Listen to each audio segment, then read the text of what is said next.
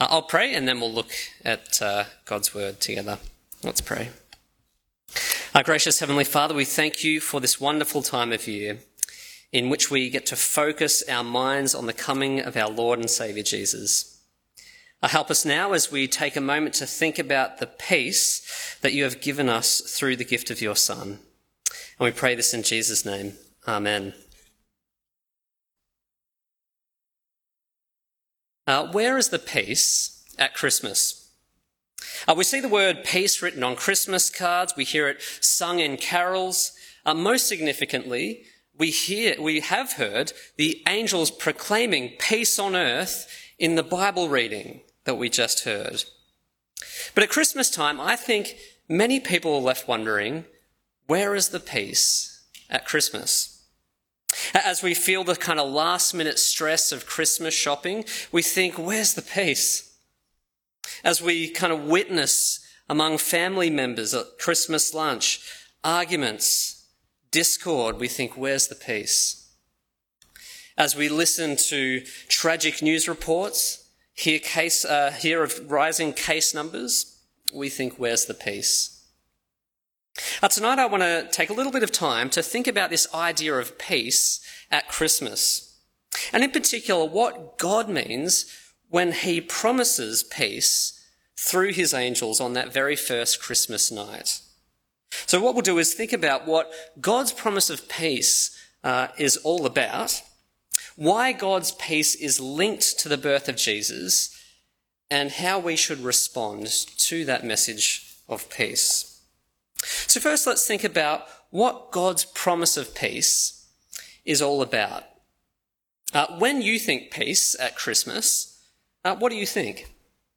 Maybe it's the kind of peace among nations that John Lennon sung about in his famous song, Happy Christmas, War is Over. Maybe it's that kind of peace that you hope to have with your extended family during Christmas Day lunch, one in which there's no arguments, no tension. Maybe it's that peace and quiet that you relish when the grandparents take your kids out on a Christmas holiday day out. We have our ideas about what peace might mean at Christmas, but what does God mean when his angels declare to those shepherds, glory to God in the highest heavens, and on earth, peace to those on whom his favour rests? What is this peace that has come to earth? Well, biblically speaking, God's peace is actually more than just an inner feeling of quiet or calm. And it's actually bigger than the relational harmony of a family or even the relational harmony among nations. At its heart, the peace that the angels speak of here is the idea of people being at peace or in good relationship with God, our Creator. And you see, in the eyes of God, it's that kind of peace that we need more than anything else in the world. You see, God's word tells us that we all have a broken relationship with God. It says that we've turned our back on God, living in his world, yet ignoring him in our lives. And it's this kind of attitude the Bible calls sin that is offensive to God, destroys our relationship with him, and has consequences. It's a little bit like if you were on your own at Christmas and a kind neighbour of yours, knowing that, invited you over to have Christmas lunch with him and his family. But when you get there, instead of acting in a respectful and thankful manner, you just ignore him as he holds the door open with a smile on his face. You walk straight in, ignoring the please take your shoes off sign. You don't really say hi to anyone else in the house. When you get in there, you help yourself to a couple of the presents you see under the tree, because they didn't have a name tag on them anyway. And then instead of sitting with your neighbour and his family for lunch, you just walk into the kitchen, load up your plate, head into the living room, plonk yourself down on their nice white couch, and you just start eating Christmas lunch in front of their TV. So in short, you just completely ignore your gracious and good neighbour, and you simply do what you like in his house. We all know that kind of attitude would likely get us kicked out of the house, but certainly kill our relationship with our neighbour. And you see, that's what our sin does with God. It kills the relationship. It makes us enemies with the good owner, the good host of the world we live in. It gets us kicked out of the blessing and eternal life of God, and it puts us under the just judgment of God. You see, that's actually the bad news that affects all of us. But the good news of Christmas is that God is offering us, the bad house guests, peace in place of hostility. It's like the offended neighbour graciously coming over to our house on Boxing Day and extending the offer of a renewed relationship, despite us having first screwed it up. You see, when the angels declare peace on earth, they are saying that God is willing to forgive our sin against him, to restore the relationship and give us the hope of eternal life instead of the condemnation and death that we deserve for our sin. That is the peace the angels proclaim. And that is why they intro their message earlier as good news of great joy back in verse 10. The opening line of "Hark the herald angels sing," which we'll sing at the end, actually captures very well the kind of peace that God is offering at Christmas. Hark the herald angels sing, glory to the newborn King, peace on earth and mercy mild, God and sinners reconciled. You see, that's the kind of peace that the angels are talking about, the glorious gift of reconciliation between sinners and God. But why do the angels link this peace with the birth of Jesus? Well, the answer is that Jesus is the one who makes God's promise of peace a reality. See, notice that the promise of peace spoken about by the angels is actually only for those on whom God's favour rests. That's the second part of their statement. The obvious implication being that without God's favour, there is no peace. So how do we get God's favour? Well, the message of Christmas is that God's favour comes through trusting God's Saviour. That's why the angels make such a big deal about Jesus' birth with the shepherds. Today in the town of Bethlehem, in the town of David, a Saviour has been born to you. He is Messiah, or Christ the Lord. See, Jesus was not born simply to be a good role model for us. He wasn't born simply to be a good and wise teacher that gives us life advice. Jesus was born to be our Saviour, the Son of God, sent by God to save us by dying for us. See, when Jesus grew up and became a man, he willingly paid the penalty of our sin by dying in our place on a cross. At the cross, Jesus took upon himself our punishment for sin and took away from us the hostility and the judgment of God, giving to us forgiveness and eternal life that flows from our new peace with God. In Colossians chapter 1, the Apostle Paul kind of puts it like this. Once you were alienated from God and were enemies in your minds because of your evil behaviour, but now he has reconciled you by Christ's physical body through death to present you holy in his sight, without blemish and free from accusation. See, if you have Jesus, you have peace, true peace. That is why the prophet Isaiah refers to Jesus as the Prince of Peace in his prophecy written hundreds of years earlier. God's glorious gift of peace comes to you through Jesus and his death for you. I wonder if you've ever had someone really splurge on a Christmas gift for you. Maybe it was like your parents buying you a new car at the end of year 12. Maybe someone gave you an overseas holiday, perhaps some expensive jewellery from a very close person. Well, one of the most expensive Christmas gifts ever given was a 189-carat diamond given by Count Grigory Orlov to his love interest, Catherine the Great of Russia. This diamond is the size of half an egg. The Count purportedly purchased it for 1.4 million Dutch florins. I actually have no idea really what that means. But some place the value of this diamond, which is still around, at about $200 million, but some actually think it's just priceless. Can you imagine being given such a precious and costly gift? You see, the remarkable thing about Christmas is that God has given to us a far greater and far more costly Christmas gift. God gives you the gift of peace at the infinitely costly price of his Son.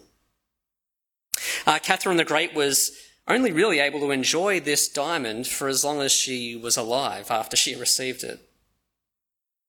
But you see, we get to enjoy peace with God from the moment we receive it through faith in Jesus into eternity.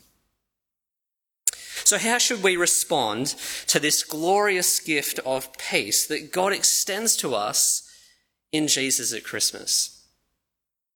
Well, I think that the responses that we see from the shepherds and from Mary at the end of that Bible passage actually direct us in how we should respond. And there are 4 things I just want to leave you with based off their responses. The first is to come and see. You see, the shepherds teach us to come and see Jesus, to investigate the news about him in greater detail, to act on what you've actually heard from the angels, because that's what they do, isn't it? When the angels had left them and gone into heaven, the shepherds said to one another, "Let's go to Bethlehem and see this thing that has happened, which the Lord has told us about." See, maybe you're not a Christian or a follower of Jesus.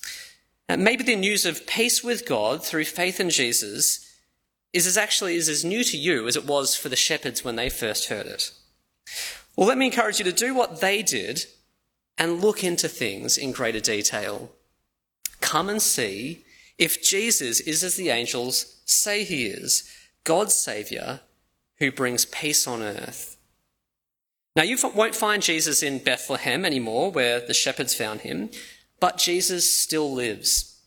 God raised him from the dead and has given a written revelation all about him in the Bible. So come and see Jesus as he's revealed in one of the Gospels about him.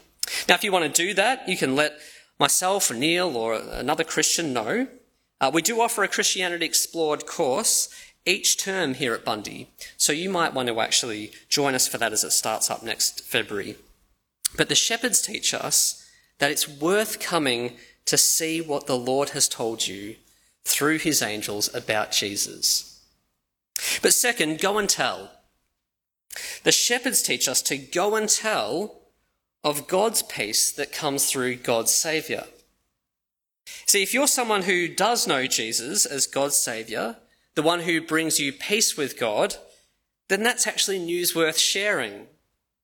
And that's what the shepherds do, isn't it? After they see that the word of the angels checked out, they can't stop talking about Jesus. When they had seen him, they spread the word concerning what they had been told about this child. And all who heard it were amazed at what the shepherds said to them. You see, something as wonderful as peace with God through the Saviour of God, that actually deserves to be shared.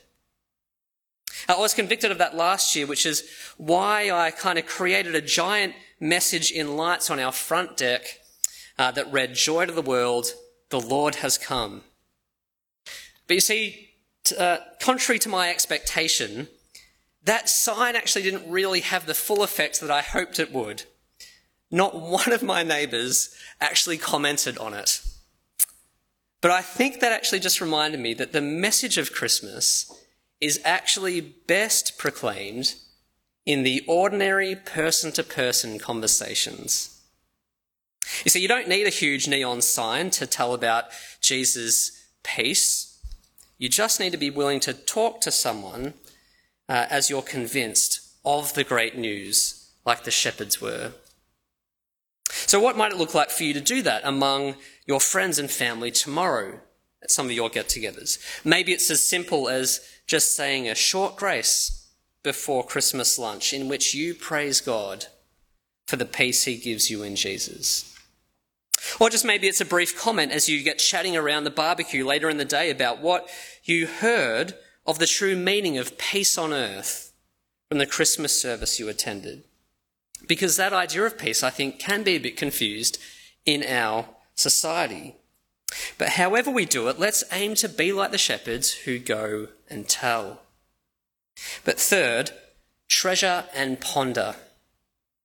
See, the response of Mary, I think, reminds us of our need to treasure and to ponder our peace with God in our hearts. Mary treasured up all these things and pondered them in her heart. See, we too need to treasure our peace with God that God provides for us in Jesus. Not seeing it as something that's kind of good about being a Christian, but life-changing. Something that is incomparably great. Something that gives our lives lasting hope and meaning.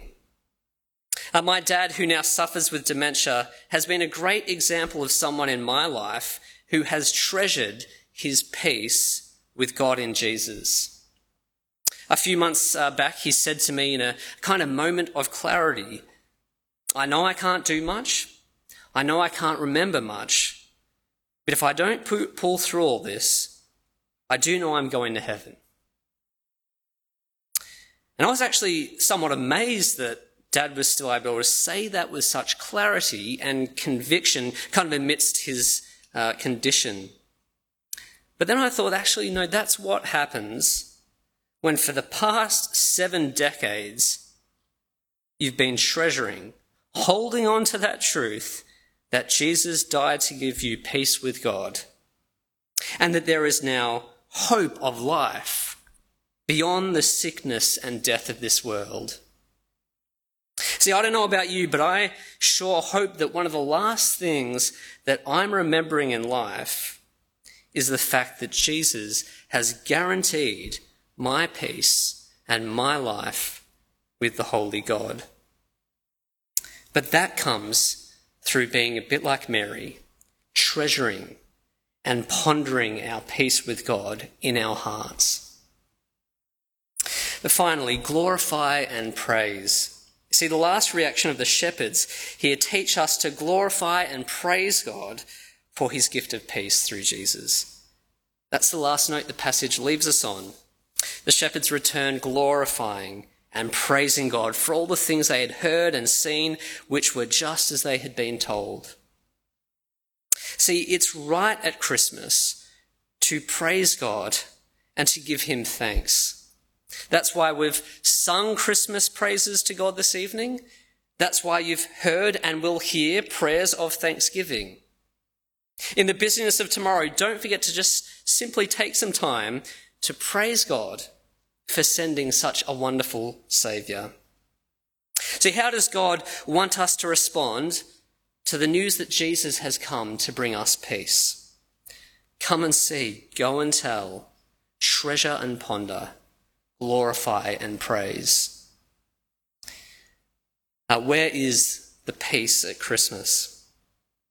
Well, God, through his angels, has shown us that it is found in Jesus Christ, our Saviour, who reconciles us to God.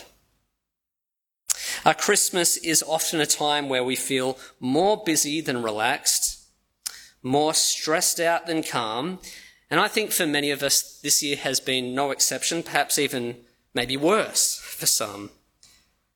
Only a few days ago, Ruth and I were stressing over our kids getting sick once again, right before all the family catch-ups. There were all the usual worries of how contagious they might be, what a plan B could look like, trips to the chemist, rapid antigen testing. And look, I'm sure you've all had your own version of stress at Christmas. But God's message through the angels, I think, comforts us amidst our stress at Christmas. See, it tells us that although our experience of the Christmas season might not be peaceful, if we trust in Jesus, we can still be full of peace. The peace that truly matters, the peace that lasts forever, our peace with God. Let's pray. Our gracious Heavenly Father, thank you for your great gift of peace that comes through faith in Jesus.